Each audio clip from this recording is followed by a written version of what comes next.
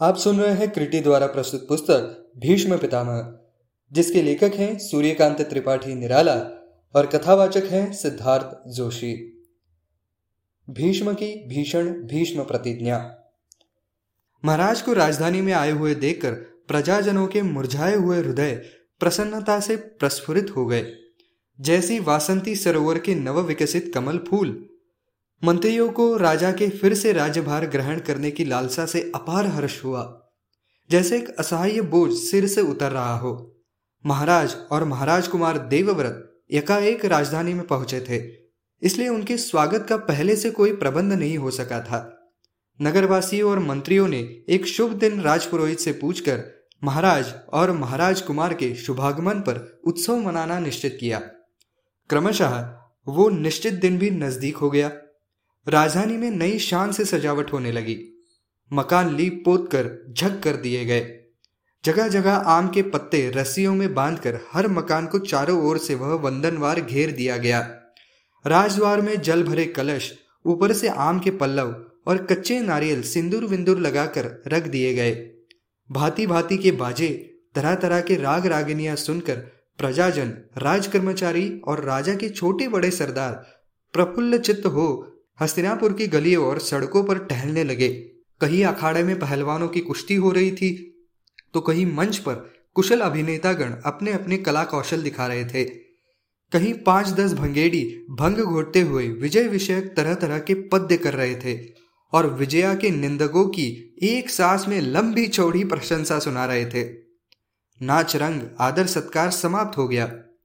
महाराज ने पुनः राज्यभार ग्रहण किया। मंत्रियों को फुर्सत मिली। कुमार देवव्रत भी पिता को काफी मदद देते थे। देवव्रत के रूप, अमित विक्रम, असीम साहस, अपार मेधा और दृढ़ चरित्र बल की हर जगह प्रशंसा हुआ करती थी। रास्ता चलते समय देवव्रत किसी ओर आंखें नहीं उठाते। वार्तालाप करते समय अहंकार का एक भी लक्षण नहीं मिलता। सबको वे समान दृष्टि से देखते हैं। युद्ध में बेजोड़ होने पर भी वे अपने वीर महारथियों को सम्मान की दृष्टि से देखते हैं। दीन और असहाय प्रजा की हर तरह से सहायता करने के लिए तैयार रहते हैं, आदि अनेक बातों की चर्चा हुआ करती थी। क्रमशः राज्यवासी देवव्रत के आगे शांतनु को भूल से गए। सबके चित्त पर समान भाव से कुमार ने अपना अधिकार जमा लिया। इस तरह पूरे 4 वर्ष व्यतीत हो गए। महाराज ने स्थिर चित्त से लगातार 4 वर्षों तक राज्य का प्रबंध किया। विश्राम बहुत थोड़ा ही लिया था। देवव्रत को राज्य कार्य में दक्ष देखकर उन्हें पुत्र की योग्यता पर पूर्ण विश्वास हो गया। इधर कुछ दिनों से वे कुछ शिथिलता भी दिखाने लगे थे। सारा काम देवव्रत को ही करना पड़ता था।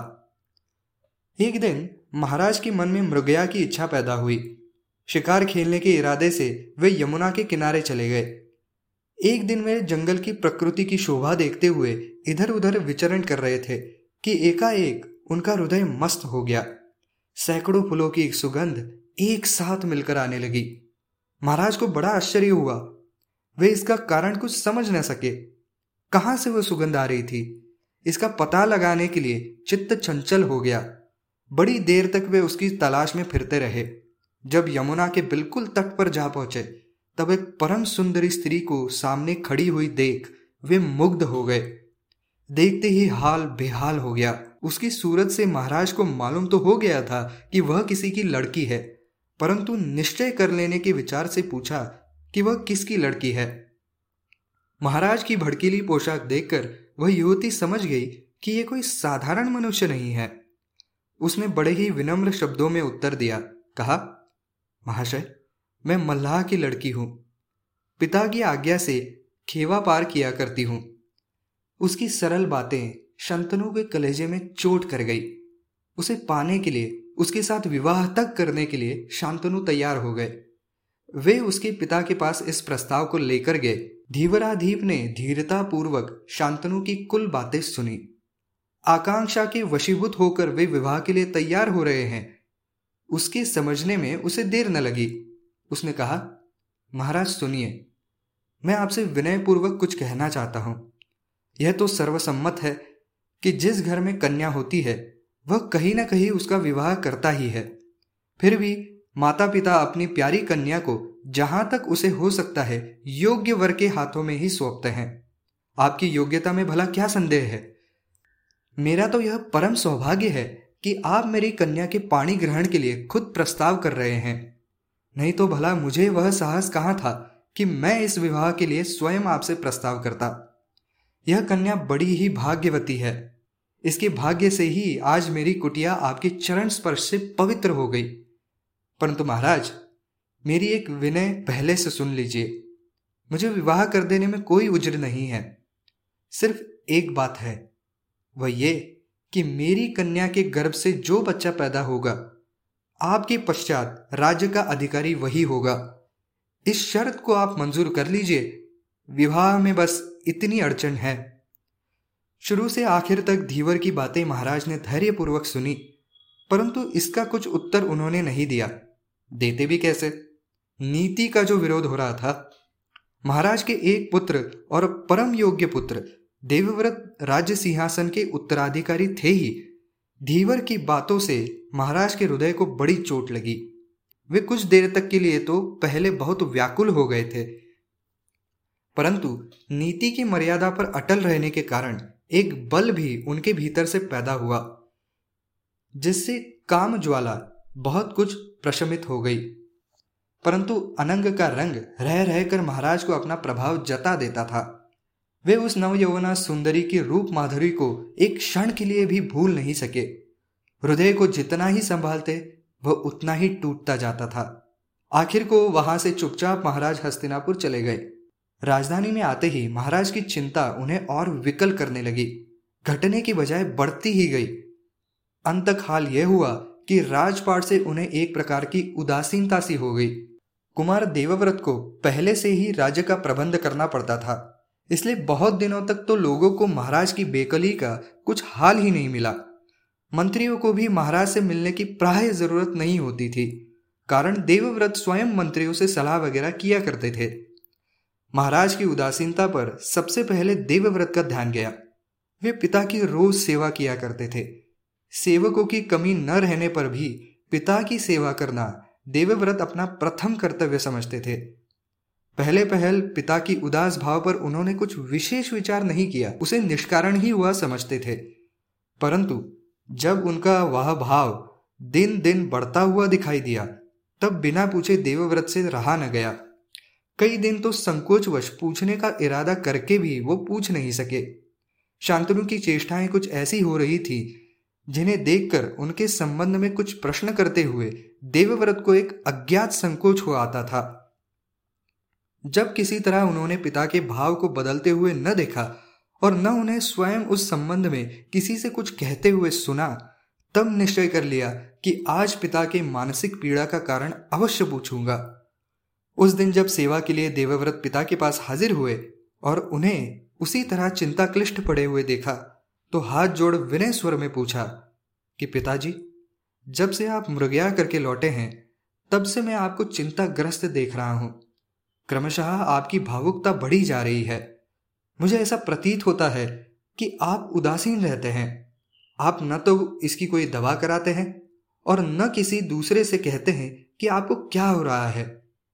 पहले तो मुझे पूछने की हिम्मत नहीं होती थी, परंतु आपकी अवस्था देखकर अंतः में मुझे रहा भी न गया। बतलाइए, आपको क्या कष्ट है?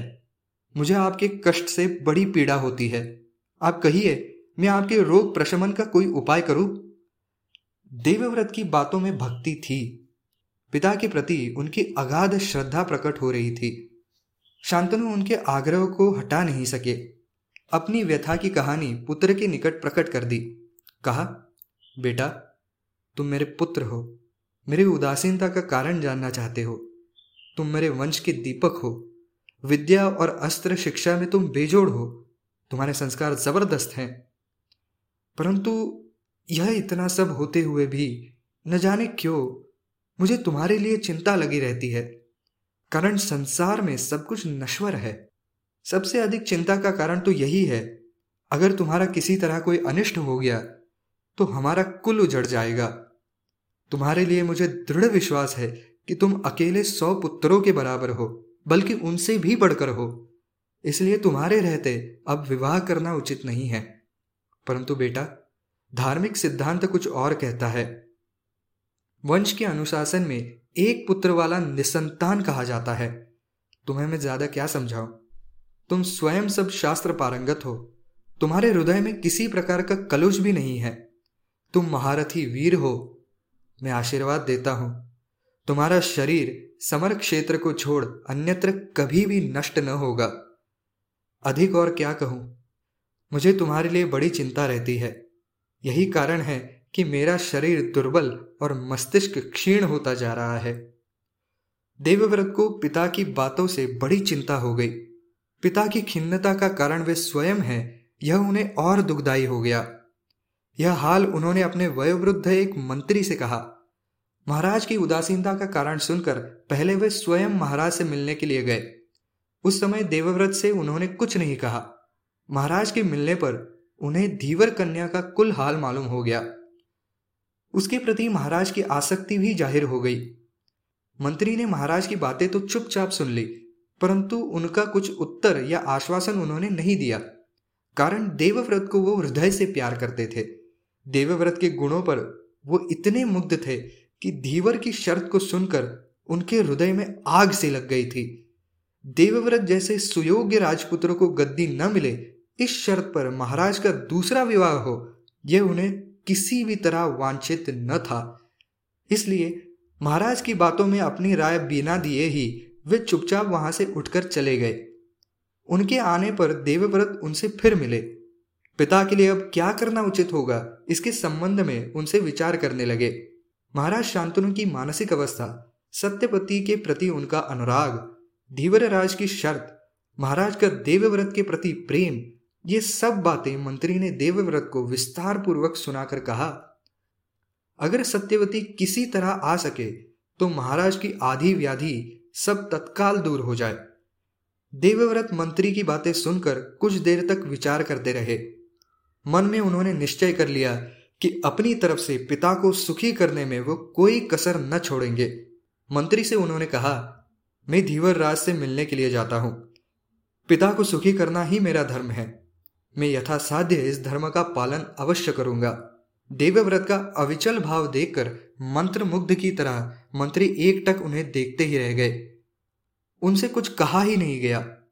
धीर भाव से देवव्रत ने वहां से चलकर सारथी को रथ तैयार करने के लिए कहा। बात की बात में रथ तैयार कर लाया गया। उनके साथ उनके सामंत सरदार भी हो लिए। सबको साथ ले रथ पर सवार हो यमुना तट की ओर चलने के लिए उन्होंने सारथी को रथ बढ़ाने को कहा। रथ यमुना के मनोहर तट पर पहुंचा। देवव्रत रथ से उतरकर धीवर राज की कुटिया की तलाश करने लगे। पता उन्हें मंत्री से मालूम हो चुका था, इसलिए यथास्थान पहुंचने में उन्हें देर नहीं लगी।